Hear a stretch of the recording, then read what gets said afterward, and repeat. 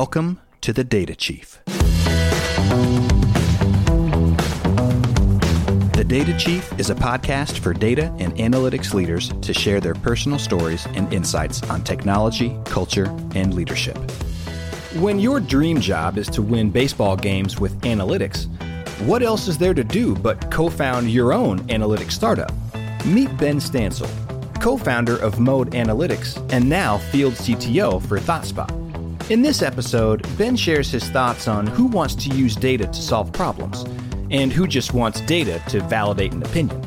He brings unique perspectives to how data excellence can be proliferated through an organization, whether shadow IT is a nuisance or a guidepost, and how large language models will influence the future of data.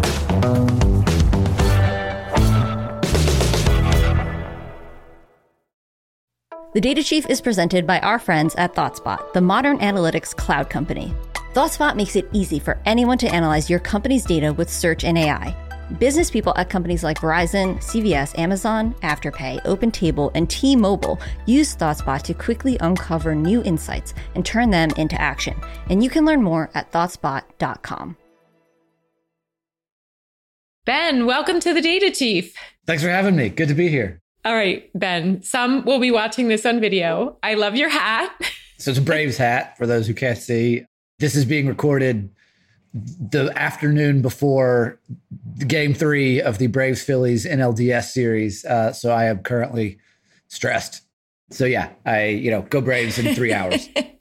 Yes, but that's not just any hat. That is a championship hat. It is. So is that 1995? I'm trying to see. No, it's 2021. So they won in 2021. So there's this thing that happens after, if you watch a championship sporting event, the first commercial after the game is over is always this buy a commemorative issue t-shirt or whatever, hat or these sorts of things. And this is the first championship of a team that I have rooted for. Was the first time a team I've rooted for is championship. I won a championship basically since I was 5 or 6. And I always thought those commercials were ridiculous. I'm like, who in the world buys this stuff? And immediately after the Braves won, there was one of those commercials. And I am like, I am on that site. I am buying 5 or 6 things. And so this hat was one of those, I bought it 30 minutes after they won, very much driven by a well-timed commercial. Oh, love it. Love it. So I feel like I should ask you, where are you joining us from? Are you going to the game tonight or are you back in Brooklyn now? I am in Brooklyn, though actually I hadn't thought about that. It's in Philly. I guess I am an hour and a half from there. I could have made the trip. I've had a string of bad luck going to sort of major sporting events of the teams I root for. So part of me is afraid to do it, but I feel like if they make it a little further, I may actually attempt to make the trip. But I'm in Brooklyn, New York. Okay. Yeah, definitely. You have to go. So this is where I'm thinking sometimes I feel like you and I are so different, but yet we share some similarities. So Packers, of course, I buy their stuff after every championship, or one of my family members does. And I read your blogs. We've been in this space. I've been in it longer, but you've been in it earlier in your career, I would say. So we have a passion for data and analytics, but we both started with humble beginnings in this space. Take us back to your early days in the data and analytics space. Yeah. So I started in college. I did math and economics. I was close to doing sort of econ grad school, doing the econ PhD world, all those kinds of things. I came sort of a whisper away from doing one of those programs. After school, I didn't do one of those programs, but after undergrad, I ended up working for a think tank in Washington, D.C. that was focused on foreign policy and sort of foreign policy and economic policy are pretty tied together. And so it was we do economic policy research. That was my area of focus. And it was in effect an analytics job. It wasn't framed as that. Nobody would have thought of themselves as that at the time. But the job was, there are business problems. In these cases, rather than business problems, they are political problems. They are macroeconomic problems. I was there in the late 2000s. So it was right after the financial crisis and all of sort of the reverberations that happened after that. So we would look at these problems. We would go look at a bunch of data. The data was not, data that companies collected. It was data that was provided by the World Bank and the IMF and various official statistics, economic statistics that you would get from tons of different sources. You would do analysis on it, and then you would make some recommendation. And the recommendation was policymakers should do X, Y, or Z, or whatever the case was. Essentially, that's a job as an analyst, where you have some problem, you have data, you're trying to make some recommendation, all those sorts of things. The difference was it was the people who were our customers were not paying for us. They were like members of Congress and the Fed. And we were basically a think tank that does this and sort of throws reports at those folks and hopes that they read them. They largely don't. And so as a 20-something-year-old, it was somewhat frustrating to spend a bunch of time writing things about, here's what the Fed should do, knowing full well that Ben Bernanke did not care what you thought the Fed should do, nor should he. And so I ended up, it's a sort of job that most people have sort of early in their careers and then go off either to grad school or something else. In my case, I then moved to San Francisco and got a job as a data analyst at a startup. Again, doing actually kind of structurally similar work, except instead of solving, sort of issues of real importance or pretending to solve issues of real importance, we very much did solve issues about getting people to click on marketing emails. And so, a much smaller pond, but we were listened to and did the same sort of analysis there. So it was that sort of how I found myself in that world. Yeah. So a couple things to parse there. So maybe Ben Bernanke didn't read your reports, but as I also spent some time with the IMF years ago, they do read the analyses, but maybe it's the filtering of what's important that gets watered down. So I feel like I should ask, so this is like the 2012 timeframe, I think. Mm-hmm. What BI tool or what analytics tool were you using then? I was at the think tank from 2009 to 2012. We used Excel. I mostly was like, you would export stuff from the IMF's data portal or the World Bank's data portal or, whatever random. There were various European statistical agencies that were a huge pain. Export things from those, mostly use it in Excel, kind of play around with it and do a bunch of pivot tables and VLOOKUPs. I knew some R from college. I had written some R in college. And so I attempted to do some things in R, basic statistical analysis. But most of it was do stuff in Excel, make charts in Excel, take screenshots of those charts in Excel, and then stick them in the kind of publications that we would write about. Here's a lot of the stuff at the time was European debt crisis, stuff in Greece, things like that. So, here's what the ECB should be doing about making sure that the entire European economy doesn't implode. So, but yeah, it was Excel. Our by far primary tool of choice was Excel. Okay. And so already I see the differences in time. Having started 20 years prior to you, it was Lotus 1-2-3 and focus on the mainframe. So you started in tech when already we would say BI and analytics was definitely mainstream. But now you're at Yammer. And for those who are not familiar with Yammer, tell us a little bit about that organization and your team there. So I joined Yammer. It was a large startup at that point. I think I was employee 250 or so. I joined the data team. The data team was, I want to say we were about 10 when I joined, maybe 8. Half of those folks were analysts and half of them were data engineers. I was on the analyst side. We were responsible for sitting alongside folks in the business and helping them make decisions, essentially. The way that it worked was it wasn't like a BI team. It was the product managers wanted to do A/B tests. They wanted to understand how people were using the product. And so we would work with them to try to help them understand those sorts of things. Yammer, the product that Yammer built it was essentially Facebook at work or whatever that product is called prior to that product existing. It was very similarly, the UI was very similar to Facebook's.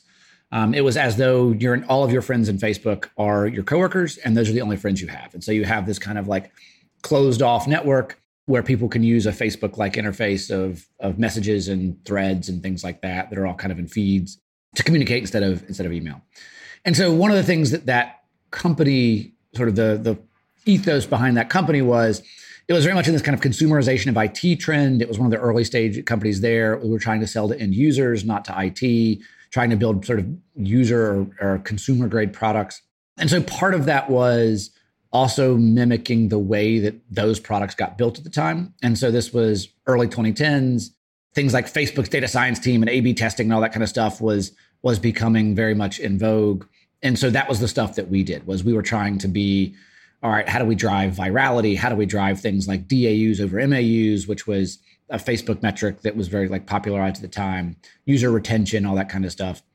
And so we were responsible basically for measuring those things, and then for helping things like the product team think about, all right, how do we, run A/B tests to increase the amount of activity that people are engaging in the product, or how do we help the customer success team not just analyze like, hey, how are we selling new deals, or existing deals, but like, how are people using the product? How are your customers, are they engaged? Are they logging in every day? Are they posting more messages? That kind of stuff. And so that was our focus, was mostly like measuring user activity and then trying to translate that into making better decisions about how to build or sell the product.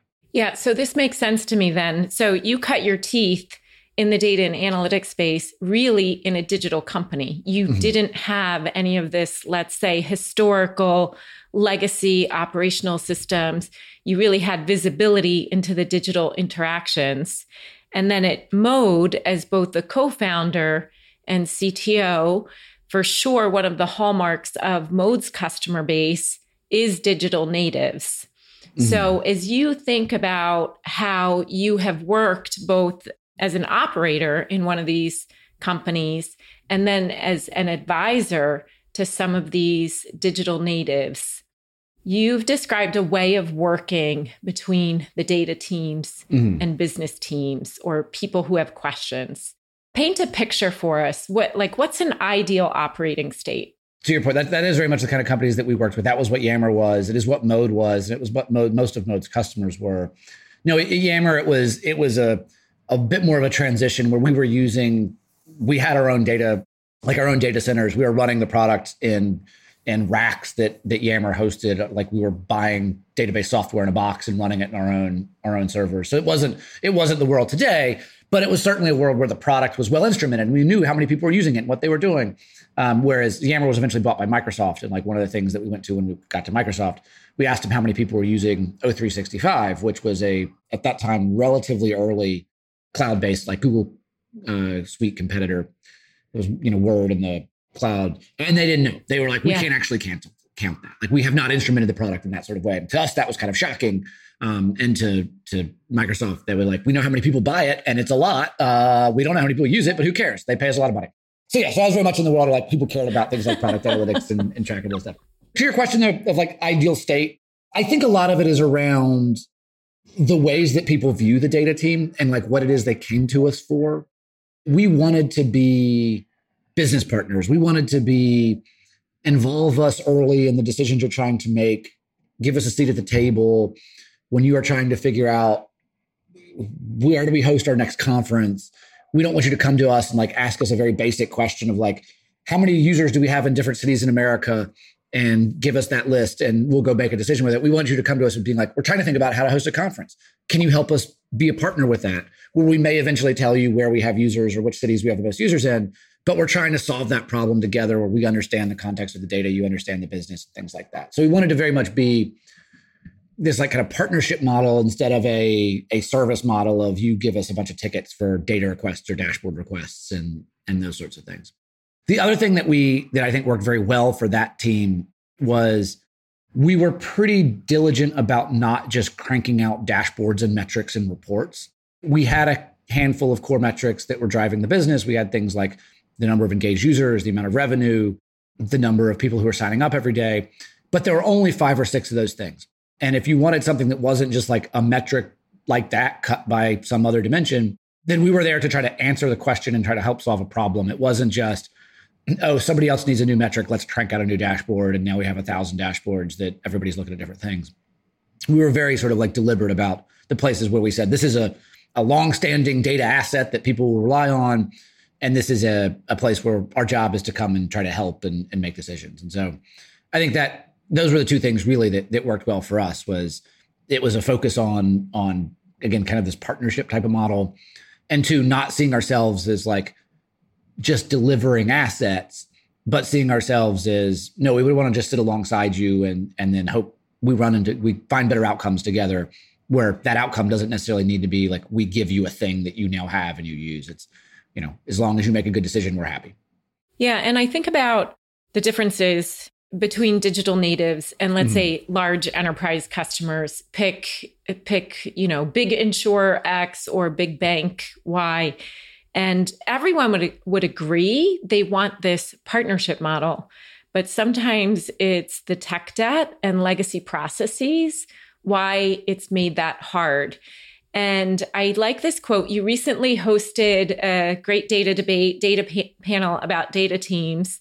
And the people from Jasper AI were talking about how the data teams like being more creative versus simply responding to a Slack request on their data team channel. And I think, okay, a Slack request, at least there's back and forth. Let's go even worse in a large enterprise. You're entering a Jira ticket or something like that saying, can you add this field or build this report? So is it just the differences in tech debt, or do you think it's skills and mindset that holds large enterprises back? It's probably some of both, and not skills and mindset to me in a way of it's like the folks can't do it. It's more of just an assumption of what it's for. And so like an analogy that I've used with this before is recruiting. Coming into Mode, I hadn't worked a lot with recruiting teams, kind of viewed it as like, it's a service function for when we want to hire a role. We say, we want to hire this role, and they go figure out a lot of the mechanics of like, great, we'll find you a bunch of candidates and then you interview them and that sort of stuff. And there are some folks that I'm sure use recruiting in that kind of way. But then you work with someone who's a really good recruiter and you realize like, that's a terrible way to use recruiting. That yes, the part of it is like you say, hey, we need to hire a thing, and they will help you find that. But a lot of it is like, you'll say, hey, we need to hire for this role. And they're like, well, actually, why do you need to hire for that role? Like, what's your future hiring plans look like? What are the other roles you want to look for? There might be different ways to configure this. What's the right level of seniority? We're going to show you some candidates. And do you think those are the right ones? No, they're not. Okay, we'll figure out something different. They'll help you with the process. They'll help you craft better interview questions. They'll help you make sure you're doing that stuff right. They'll help you with the offers and making sure you're hiring the people you want. It's not very much not just like, bring me candidates and then I'll figure it out. It's that they are there to build the team with you, and they will make the team better if you allow them to like play a bigger role in that. And so I think my mindset, I didn't have that mindset until I worked with someone who was a great recruiter and realized that's what great recruiters are capable of. And I suspect that a lot of like some of the enterprise mindset is more of, well, we've always worked with data teams in this way. That's just our assumption of what they're largely for, is because we want to be able to, we need data, we need dashboards, we need requests, those sorts of things. And then once you work with a couple that are trying to do these things in other ways, you start to see, oh, this is a different way of doing it. The other side, I would say that there's some problems there on like the way that I think data teams work here too. This is very much a choice. Do it however you want. One of the questions that I remember asking kind of early in Mode's arc basically was like, what is the ideal way to filter out who we think would be a good Mode customer versus a lousy Mode customer? Not necessarily something we can identify through ads, but like, what is the thing that we think is the best filter? And one of the answers we got to that was like ambition, was essentially, do data teams want to be like Bridget and Sarah Mode that you described, where they want to be at the table? Or are they like, I want to get asked as few questions as possible. I don't want to get bothered and I want to go home. And that's perfectly fine. Like that is your approach. And you're like, you see the job is I like manage Mode support tickets for a long time. I did not want to be bothered. My ideal was like, I get no support tickets. That was the best day. And there are some data teams I suspect who operate that way too. Like the best days are we get no requests. Nobody bothers us. We don't have to worry about doing this stuff that is stressful and hard. And so I think like those folks tend to be the ones that, they're like, okay, see us as reporting. We want to give you the reporting so you don't bother to ask us questions. There's other folks who are like, no, we are coming to you being like, please ask us stuff, involve us, make us like, give us the hard things because we want to be the Bridgets and Sarah Moes and have our seats at the table that we're involved in those data decisions, rather than just like, please don't, the less you bother us, the better. Yeah. And so that's an interesting psychographic. So ambition. And I do think there's this thing that relates a little bit to skill sets, that if somebody is risk averse, they want everything documented, kind of a CYA. Well, here's what you asked me for, so I built to that. Mm-hmm. And I think about one person that I worked with in a large public sector org, and he said, Cindy, if I actually do my job really well, I will get a failing grade because I am measured on the widgets produced, the dashboards produced, which is the second thing you said should never be done. So I almost wonder if it's if it is kind of an evolving skill set and operating model. What do you think? Yeah, I'm sure. And I'm sure there's a lot of, there's a number of angles to that to me, where one is like, well, if someone asks me a question, I just answer the question, I'm safe. As in that I did the thing I was asked. Whereas if I like kind of go rogue or like really push on the question or challenge the question or try to get involved more, it's like, that requires taking some risk. And some organizations are okay with that. And some organizations like this person you were talking to probably punish that. Not necessarily because they want to punish risk taking, but because there's just like a culture there that has that's sort of the structure of it. The other thing is, I think there's also an angle to that. This is a little bit more esoteric, I guess, but an angle to that around data generally, where there are some organizations that use it very much as a CYA type of thing, where I'm an executive, I have to make a decision. I want data that supports my decision. Therefore, if the decision goes wrong, I can kind of be like, well, that was the right thing to do because the data said to do it. Similarly, for data folks, there's like I don't want to actually be involved in the decision. I just want to give you something that helps you do what you need to do. And then that way, like if the decision doesn't work out, I was just telling you the numbers. Like you can't blame me. I don't know. In a lot of this, there's like courage ultimately that is needed in making a decision that you have to own. And I think data can to some degree be a punt, where it's like, if you make a data-driven decision, nobody made the decision. The data made the decision. There is like an abstraction there of who was actually responsible for it. It was like, well, the numbers said this was the right thing to do. We just did what the numbers told us. And so I think like there is some desire for data in that way of we're trying to do this to just have cover for any decision we make, where ultimately if it goes well, we'll say, yes, obviously we made that decision. If it goes poorly, we can say like, well, we followed what the data told us to do. Okay. Wow. And Benn, I didn't think you and I would be talking about data culture, but this is really what data culture is. If you've already made the decision and it's CYA, then you're going to cherry pick your data. Yeah. You're going to look for, confirmation bias and ignore the data that contradicts your decision. So there's so much to unpack there. But two things you already said: focus on the business value and the question being asked, really, and not focusing on the widgets, looking at the personality or incentives here. Are you ambitious? Are you risk averse? Another question a lot of people ask me about is, what about centralized or decentralized? This is like the classic question about data teams. My view of it is that it's kind of has to be some of both. That there's like this hub and spoke world, and I think that's probably the best one. And at a small company, just centralize it, because it's like you don't have that many people. Fine, have 2 people do the whole thing. That's kind of the only way to do it. And at like super huge companies, I don't think there are things like data mesh concepts, which I think make sense when you have a company that is effectively 10 different companies under one holding company. Like if you are Walmart, there isn't one company in Walmart, there's 30. And so in that sense, yes, you would have 30 centralized data teams, but those things are effectively different companies.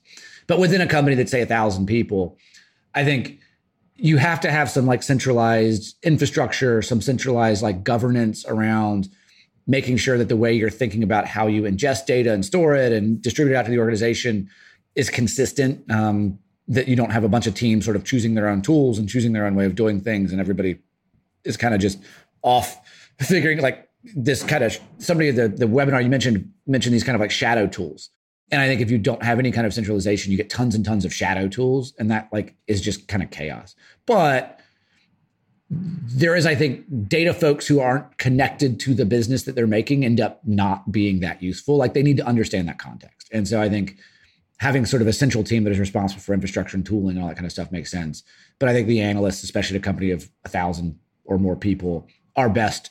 They are focused on this problem. They're there to understand really deeply what it is that business function is trying to do. They use the centralized tools, but they are meant to be experts to some degree in the function that they work. Not their skill set is partly that function, not just like I know how to write a SQL query or whatever.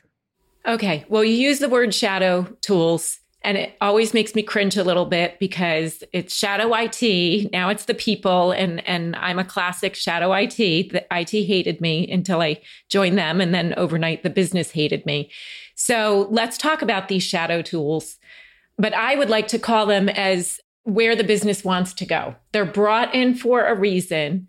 Clearly, the, let's say, approved tools are not solving every problem. So why do we call them shadow?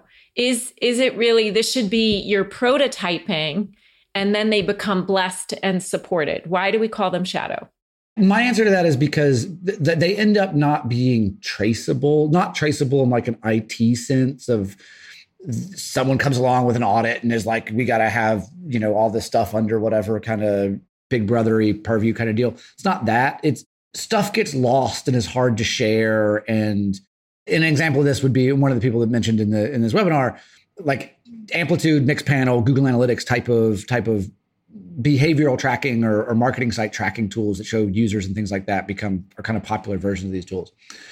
I think the thing that happens is you will have a central, this is our metric this is how we count number of people who are using the product or the number of customers or whatever. And then the shadow tool or whatever the other tool is that somebody implemented will often say something different.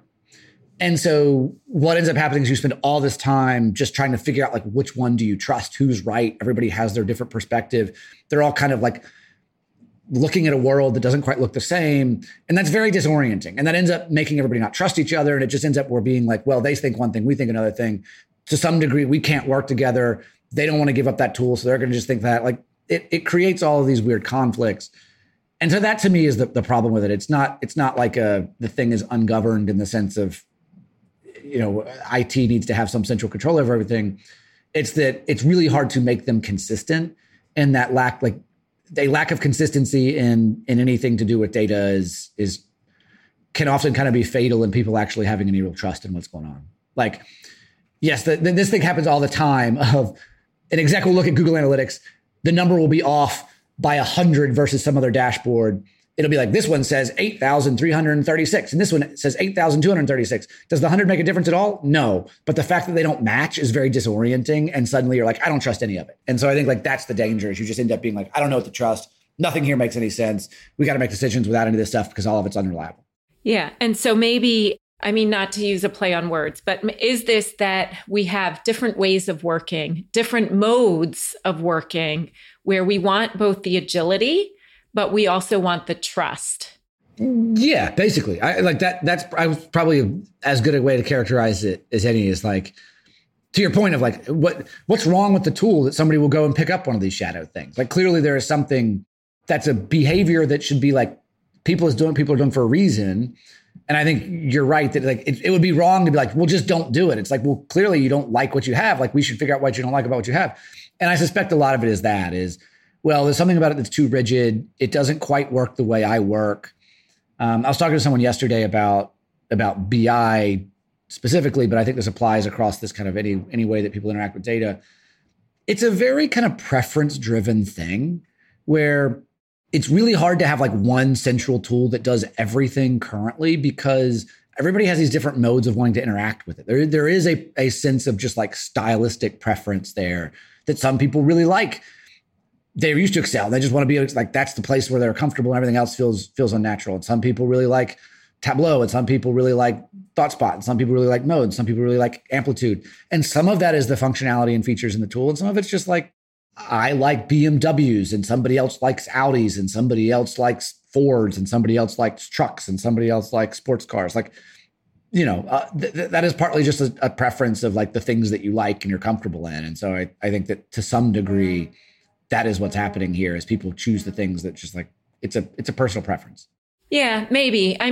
For sure, sometimes there might be personal preference, but I would say it's also capabilities.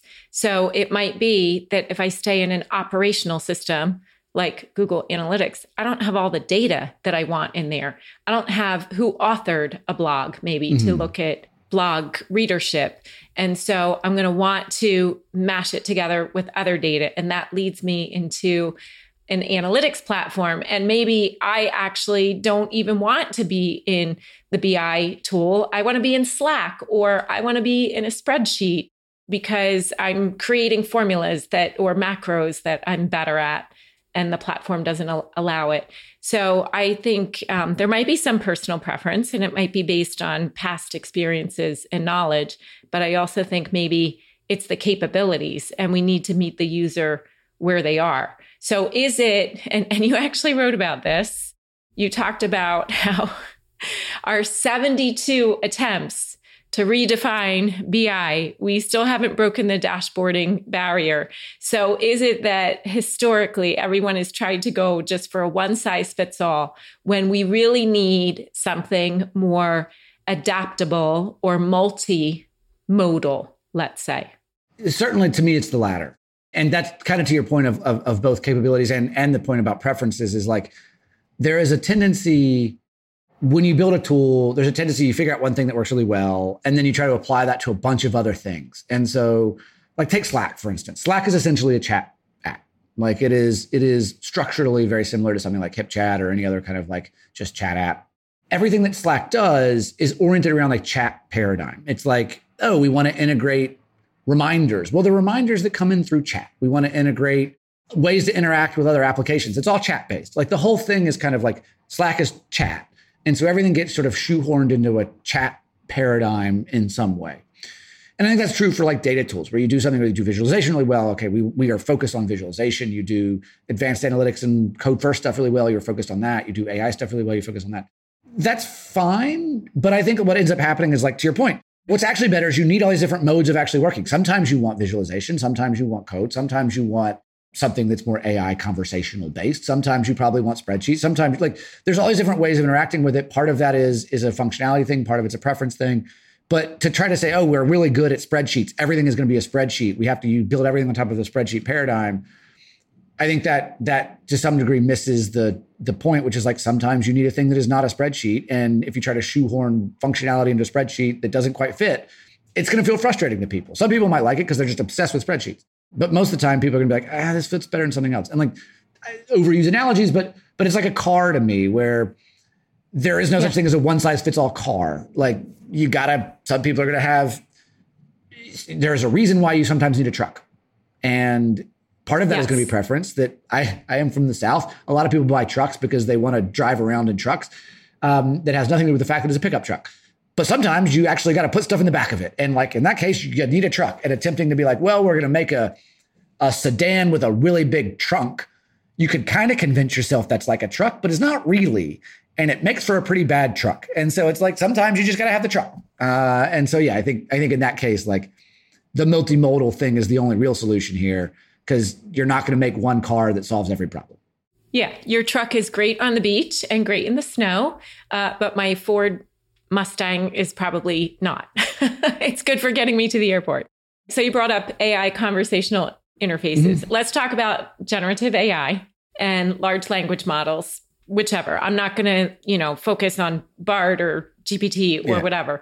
But if you think about how this will impact the industry and specifically the roles and skills required, what's your take? Before that, do you have a Mustang? Do you actually have a Mustang? I do. I have a Ford Mach-E. Does it not align with my image or something? No, it does. It fit. I was like, that actually seems, I could see that. It's my first e-car. I was a Mini Cooper before with cool British flags on the side, but it was like, the climate and it is better in the snow than the Mini Cooper. That's a real, like, defection from, like, full British Mini Cooper to, like, full American Ford Mustang. But it's not a Tesla. Let's not go there. How are we getting off track? Let's get back to Gen AI. Okay. What was the question? Roles, data roles, and Gen AI. How do we manage that, or what happens? This is, like, just wild speculation. I have no idea, but I my guess is that it becomes kind of like a handful of things that are similar-ish to the way that things get done today, but not entirely. One thing is there's, like, data engineering and analytics engineering, I think, like, which is basically data prep. Like, analytics engineering is essentially, you've got a bunch of messy data. Somebody needs to turn that into relatively clean data in, like, a way that is sane. Those things actually still seem very important. Everybody has their various quotes about this, about, like, AI is garbage with bad data, garbage in, garbage out. The important thing is the data infrastructure, all that kind of stuff. I think that's true. And what ends up happening is, like, these sorts of data prep roles basically become data prep roles in part for AI models.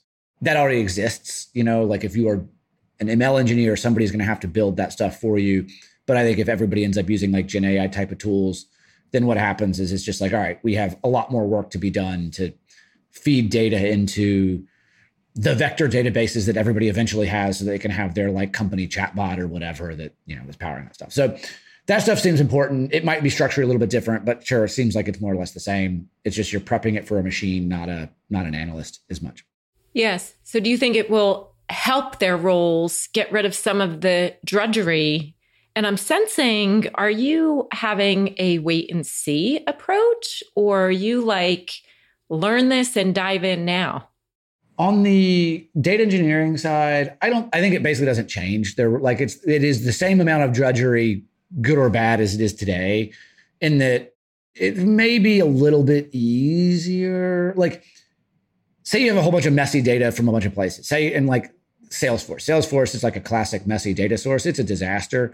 It's a bunch of data that people manually input that is all wrong and is all formatted weird ways. And everybody redoes how they actually have like set up the way that they record sales in Salesforce every 6 months. And so you've got 8 different versions of contracts, and every sales rep has their weird quirk that they do it their particular way, and somebody missed it and it got by various validations, and it's all a mess. That doesn't really change with AI. Like maybe AI helps clean that up or like tells people something. I don't know. Maybe there's like a data cleanliness side, maybe. But for the analytics engineer or the data engineer, I think fundamentally it's like, all right, I got to turn this into something that can be made sense of by a machine or by a human. That work is to me more or less as drudgery or not drudgery today as it is tomorrow. The only difference there is maybe like the machines have a clearer sense of what it needs to look like. The machine to human translation is hard because you got to go talk to a bunch of humans and be like, what do you want? And they're like, we don't know. We haven't figured that out. We like different things.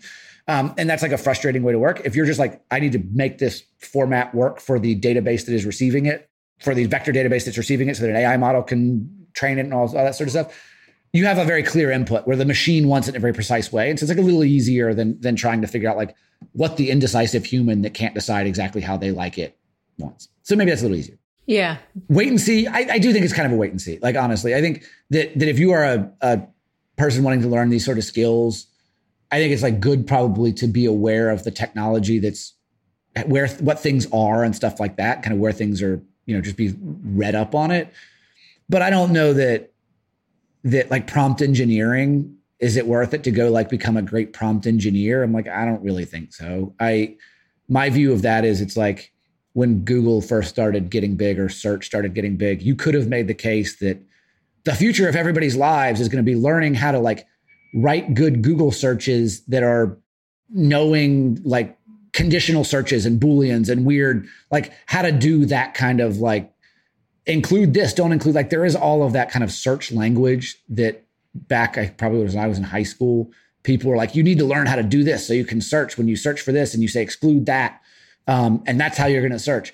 And it's like, nah, you didn't. You didn't need to learn that. Like what ended up happening was Google just got really good and the search skills was more of like a detective sleuthing skill, not the mechanics of how to do these sort of very particular things in Google skill. Like good Googlers are not people that know the exact syntax of weird Google searches. Good Googlers are the people who like have some spider sense about where to go looking for things. And I think like AI is probably going to be similar to that, where it's not the crazy prompt engineers that you learn to say like, imagine that you are this, that'll make it good. It's like you end up learning some of the next level kind of spider sense skills that we don't yet know what those look like. Okay. So Ben, I'm trying to figure out if we have to agree to disagree on this point, or if I need to keep leading the witness here, because I think any data leader, business leader, and data professional who at least is not getting a handle on what's happening is already behind. If they don't understand why GPT can't do basic math, or if you ask Google Bard to write a proposal of funding for GPT, why it won't answer that question and what a hallucination is, I think you're behind. So maybe you don't have to go full prompt engineer, but are you saying they shouldn't be leaning into this and tracking the innovations that are happening in our space? Or what do you think? No, when I say like the people should be like read up on, I think that's, like, you know what a hallucination is. And, if you go to use ChatGPT and you ask it something, you should be like aware that in the same way where it would be useful when Google first came out to be aware that sometimes things on the internet are not true. Like Yeah, I think you should be aware of like the rough mechanics of how this thing works and stuff like that. My point of like going all in on it is there are lots of like LinkedIn and Twitter grifts, for lack of a better word, that are like, if you don't know these 15 hacks about how to use ChatGPT, you are going to be left behind. And I think that stuff is largely like in 6 months, those things will be totally different. And so it's good you like understand daily. Yeah. Understanding like how the technology works and what this thing can do, and remembering that it's there, honestly, of like, maybe this is helpful for me to do. Like we're at this event, for example, where we had to write, this was a ThoughtSpot event. We had to write a jingle and have a group of people sing this jingle about, I don't remember what it was. And someone just was like, ChatGPT, write me a jingle. And obviously that was way faster than us trying to like write a jingle ourselves. And it didn't really care what it said. And it was like, I didn't even occur to me to do that. I think it's very useful to be like up on it such that you have that in the top of your mind. They're like, I can ask it to do stuff. I can Google for this. I don't need to go look it up in a library.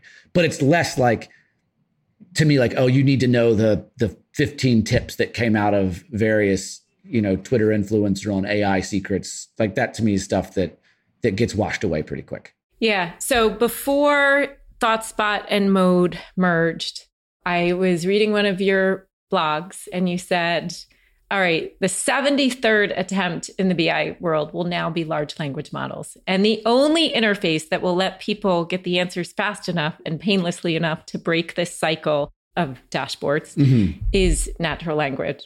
So now you're part of the company that pioneered and patented this ability to, so before LLMs, it was somewhat natural. Now it's even more natural. How do you feel about what you wrote several months ago? Does it still stand? Do you feel more or less strongly about that? I still believe it in that. I mean, I still believe that if we break that cycle, this is how we break it. That there is a world, like we have tried a bunch of different interfaces into, like every BI tool, I guess, is essentially a way into asking, like writing a query with an interface that is not code. And most of them present themselves as pivot tables. Most of them present themselves as drag a pill here, and we will give you a table that is some pivot of the thing that you've asked for. And this is, MicroStrategy had an interface like this. Tableau has an interface like this. Looker had an interface like this. Mode built an interface like this. This is like the way that people have kind of become accustomed to interacting with data, either spreadsheets or these kind of like pivot table, drag and droppy things. The thing to me that, and in some ways, like the real breakthrough to me of Tableau was they introduced a kind of visual way to explore data. The interface was still the draggy droppy pivot table kind of style, but it was very much like, actually, you can do this with visualization too. Like you can think visually about what you're doing. And it was a very novel, it wasn't novel in the sense that nobody'd done it before, but they were able to scale it in a way where it was like, actually, we have spreadsheets and now we have visualizations. And that's a kind of a new paradigm of sorts to think about this stuff. Again, it was still draggy droppy pills into little x-axis, y-axis, but there was something kind of new there. I think that like natural language is a similar shift. And we have now a new model of interacting with things. It doesn't have to be code. It doesn't have to be draggy droppy pills and pivot tables. We can just ask it a question. And right now, the way like that is used as a way to get to the drag and drop stuff, like in ThoughtSpot, in Tableau, the questions, the first version of that is, all right, we can shortcut the interface into actually doing that same drag and drop and stuff, which I think is the right move. I think that's smart. And that's one of the things I think that ThoughtSpot has done very well is they've approached it in that way, where they're not saying like, we're going to just magically go figure out some answer when you ask an arbitrary question. It's like, no, we're going to actually do this through the same types of interfaces that you would before. We're just going to put natural language on top of the interface that you're comfortable in. But I think over time, as that stuff gets good and as we get better at figuring out, the intent behind those questions and things like that, then you can start to ask like really novel questions that I think really do change the way that people think about data. It's not just at that point to me an interaction model. It's like the entire way that you work becomes different. And again, I use the Google analogy a lot, but I think it's similar to Google, where Google may have started, and when I was, being taught how to use various query logic, it was like, this will replace a library. But like, it very much doesn't replace it. Yes, it can replace a library, but because it got so good and so expansive, now it's just like you use it for things you would never even dream of using a library for. Like you could be on a call and Google 10 things about random conversations that you've had. Like people can't function in the world anymore without it. Not because they went to the library all the time, but because this information is so accessible now. You have so many different ways of using it that you wouldn't have conceived of before. And I think data in some ways is that, where like, that's the real power of what this is rather than it being like, oh, I'm going to be an easier way for me to build the dashboards I already built, which is a good starting point. It is so accessible that I now use it in 100 places I wouldn't have conceived of even using it before because I can do it in 10 seconds. Yeah. And I think that gets back to, it's the interface, but it's got to be on all your data, all your relevant data. It can't be back on these on-premises, small subsets, extracted from 15 different systems, and who knows which source is right. I do want to come back to Mode a little bit, or really, I'm picturing you being acquired. You're working for a cool startup. You get acquired. Yay! By Microsoft. So it's 2013. And then you leave after not even a full 2 years. What made you want to either start a company, or what was the problem you were trying to solve? So there's an answer to like why we did it, and then the sort of personal motivation. I think that we had built an internal tool at Yammer that was similar to Mode, that was basically a query tool. It was a query editor in a browser with charts on top. Like that was what it did. It was, you write a query, you could stick a line chart on it, you could send the URL to somebody, and they would have the answer with the chart and the query, and they could look at it and ask you a question about it. And that was a tool that was very successful inside of Yammer. No, part of that was, again, because of the way that team was set up. And like, it was a team built for the type of team or product built for the type of team that we were using. And so it worked. But it became very successful inside of Yammer. When we got bought by Microsoft, that tool actually became very successful inside of Microsoft as well. And so we were like, oh, this thing actually there's something here.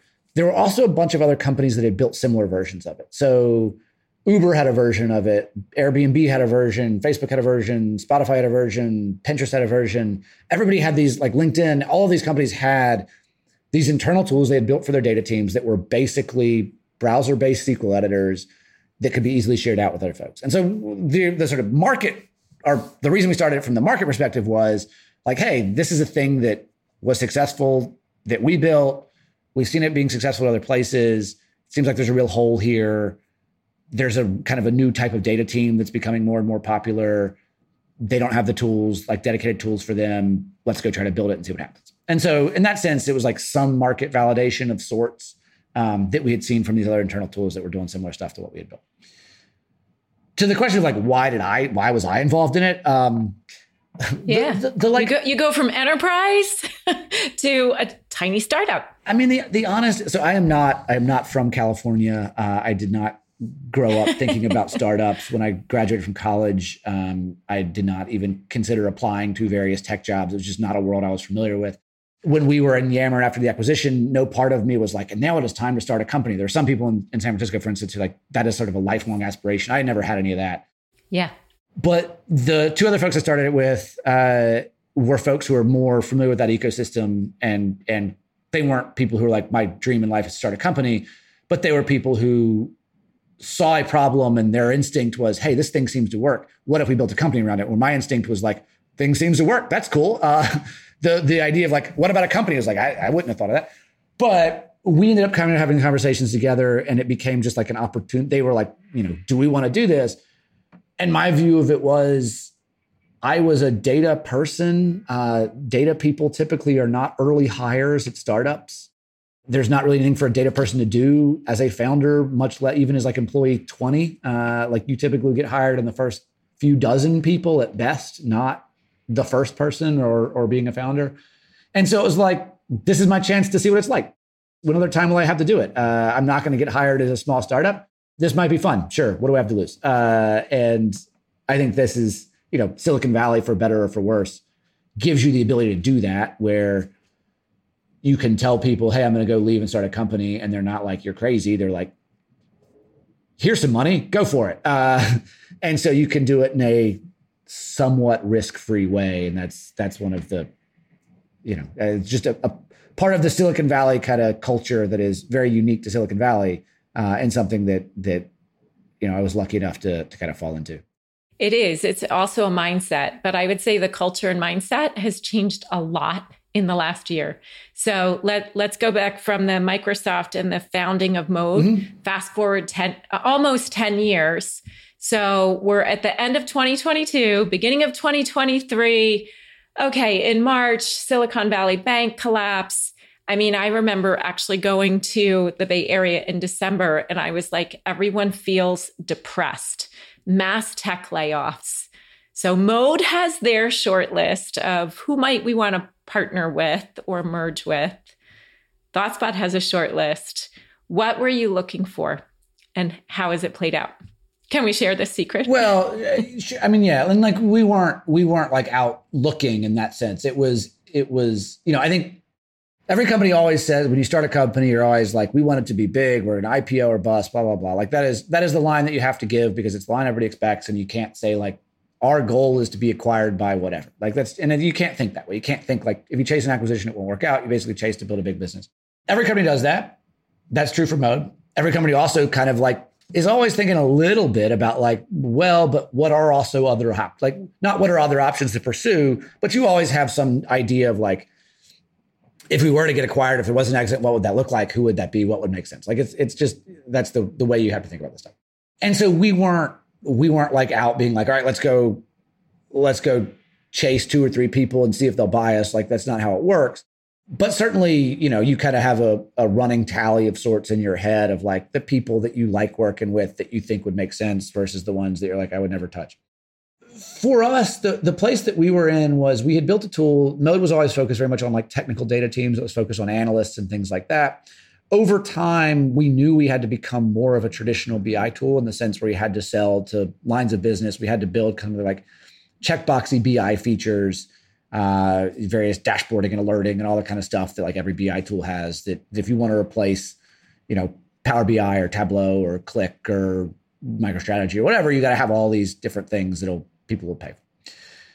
It's a very, very long list. And so we were basically comfortable saying, yeah, we can kind of build that over time. We have this stable customer base of folks that we can sell to technical data teams. It's continuing to grow. A lot of companies would buy Mode alongside the existing BI tools that they had, and then we can kind of expand into that over time. And there was a model there that was really working. What happened in 2023 wasn't, it was like, oh my God, we got to go find an escape hatch. It was that suddenly companies were, instead of being comfortable buying 2 things, we're much more like, hey, we really want to consolidate around one thing, or like, we're not trying to buy, a tool for our data team and a tool for everybody else. We're like, we need to buy one thing. And so that put a lot of pressure on the idea of like, all right, we really got to think about what is our more general BI strategy quickly, where the like we can be a coexistence model for a while. Suddenly customers didn't want the coexistence thing nearly as much. And so we were like, all right, we really have to be building a BI tool here truly as well. And that was when ThoughtSpot first reached out, was actually, we were kind of in that state. And it was like, actually, okay, this conversation, you get a lot of people reaching out over the course of a startup's life. And most of the time you're kind of like, we'll talk later, whatever. It doesn't really go anywhere. And when ThoughtSpot reached out, we were like, actually, this is a conversation we're taking because of exactly what you said. Like y'all were kind of under somewhat of the same pressure, but from the opposite direction of like, all right, how do we help the data teams? There's more pressure on consolidation. We need to find something that helps the data teams. We were like, there's some pressure for consolidation. We have to build BI. We know what that looks like. It'll take a long time. We can keep kind of doing that, but it's a long road. Wait, here's an option of like potentially saying like, we can have the best of the BI world and the data team world all at once. And obviously like, there's a lot of other considerations that go into that. But that to me was really the thing that was compelling, was we knew we were always on a slow road to BI. The urgency of that road was like increasing because of the change in the market. We still knew it was a path we felt like we could walk, but it was a path that would be steeper it got steeper basically in 2023, just because the timing of people were not as comfortable with like sort of 2 things. And so it's just like, oh, we got to really figure some of the stuff faster. And so then it was like this opportunity came up that was like, actually, here's a way to figure it out really, really fast, where we can suddenly have both those things all at once. Yeah. Yeah. I like it for delighting the business users and elevating the analysts. Seems like the best of both worlds to me. All right. We're going to do a hard pivot, Ben, lightning round. So when you first left college, what did you want to be? I really had no idea. I was probably split between like I said, sort of econ grad school stuff. I was like into the kind of macro econ stuff. I thought that was sort of fun in like a very sad way. So it would have been some sort of economic policy thing, or I thought it would be fun to work in like the front office of a sports team, which is still a thing that I would think would sound fun. Which isn't that's actually kind of like an analytical job. So that's actually not, it wasn't like, I was going to be a physicist on a nuclear submarine. It was like, no, it's actually kind of what this job is in a way. We're, selling software and not trying to win championships, but hey, kind of same, but different. There you go. Original Moneyball. Favorite activity when you're not working with data? I play baseball. So, that's probably the top to me. Like, so I pitch. That's the most fun thing in the world is pitching when you have decent stuff. And so, that the frequency with which I have decent stuff is something that has gone down over time. But the moments that you do, it's nothing like it. Oh, there you go. I was a catcher, softball. There you go. Nice. So, fill in the blank. Data is, I don't know. This is a weird answer. I've like also given that one of the more recent blog posts was like how data needs to be boring. I think it can be fun. And I think like there is a need of like, all right, part of this is where I'm like working on a presentation right now that has required me to do a bunch of sort of weird analysis of something that has no real business, like is not of any particular business import, but it's kind of like answering weird questions. And to me, that is the reason I got into the whole data world in the first place, is to answer like kind of fun questions that are just like, I wonder if there's sort of a data version of like the XKCD what if thing, where it's like, what would happen if, all of the concrete in the world liquefied immediately? Would we all like, what would happen? There's like a data version of that to me, of like asking weird questions and trying to figure them out. And so I think, it can be fun when you're asking the right questions. It is fun. Let's be more emphatic there. All right. How about a song that pumps you up? A song that pumps me up. I have been listening to I don't know if this pumps me up. There's a song I've been listening to like on repeat recently. It's called Labor by Paris Paloma. It's like an anti-pump up song. It's like about a woman who's going to like abandon her evil husband. But it has a very kind of pump up vibe to it. And it's been, we might have to preview it before adding it to our Data Chief play. It's good. It's not, I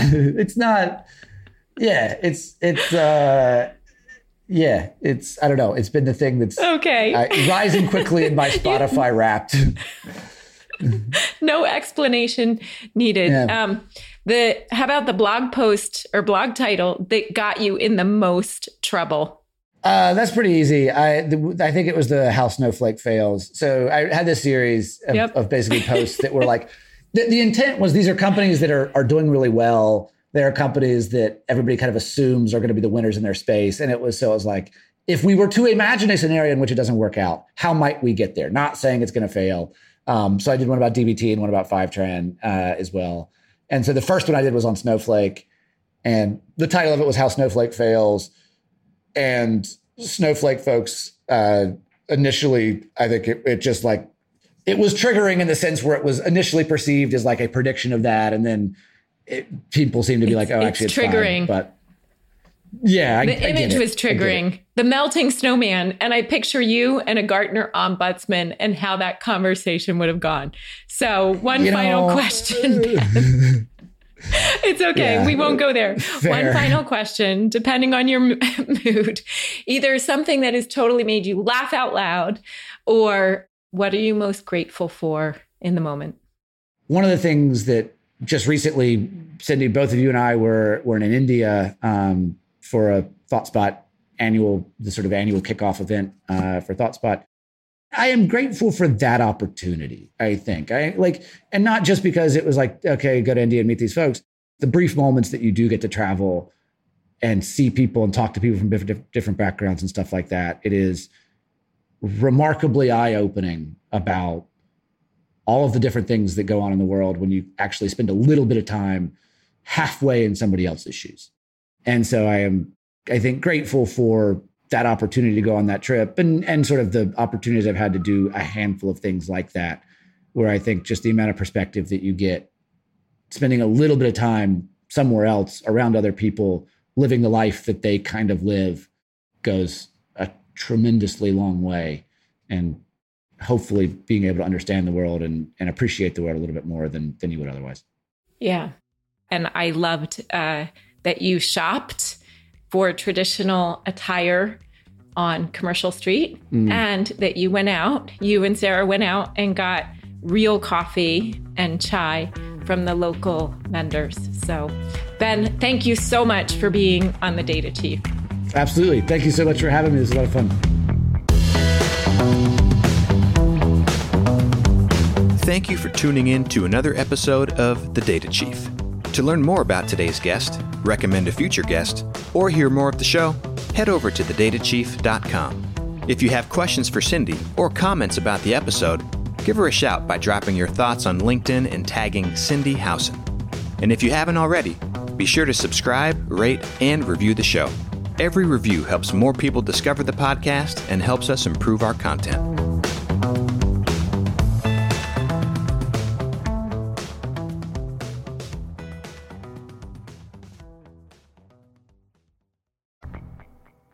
The Data Chief is presented by our friends at ThoughtSpot, the modern analytics cloud company.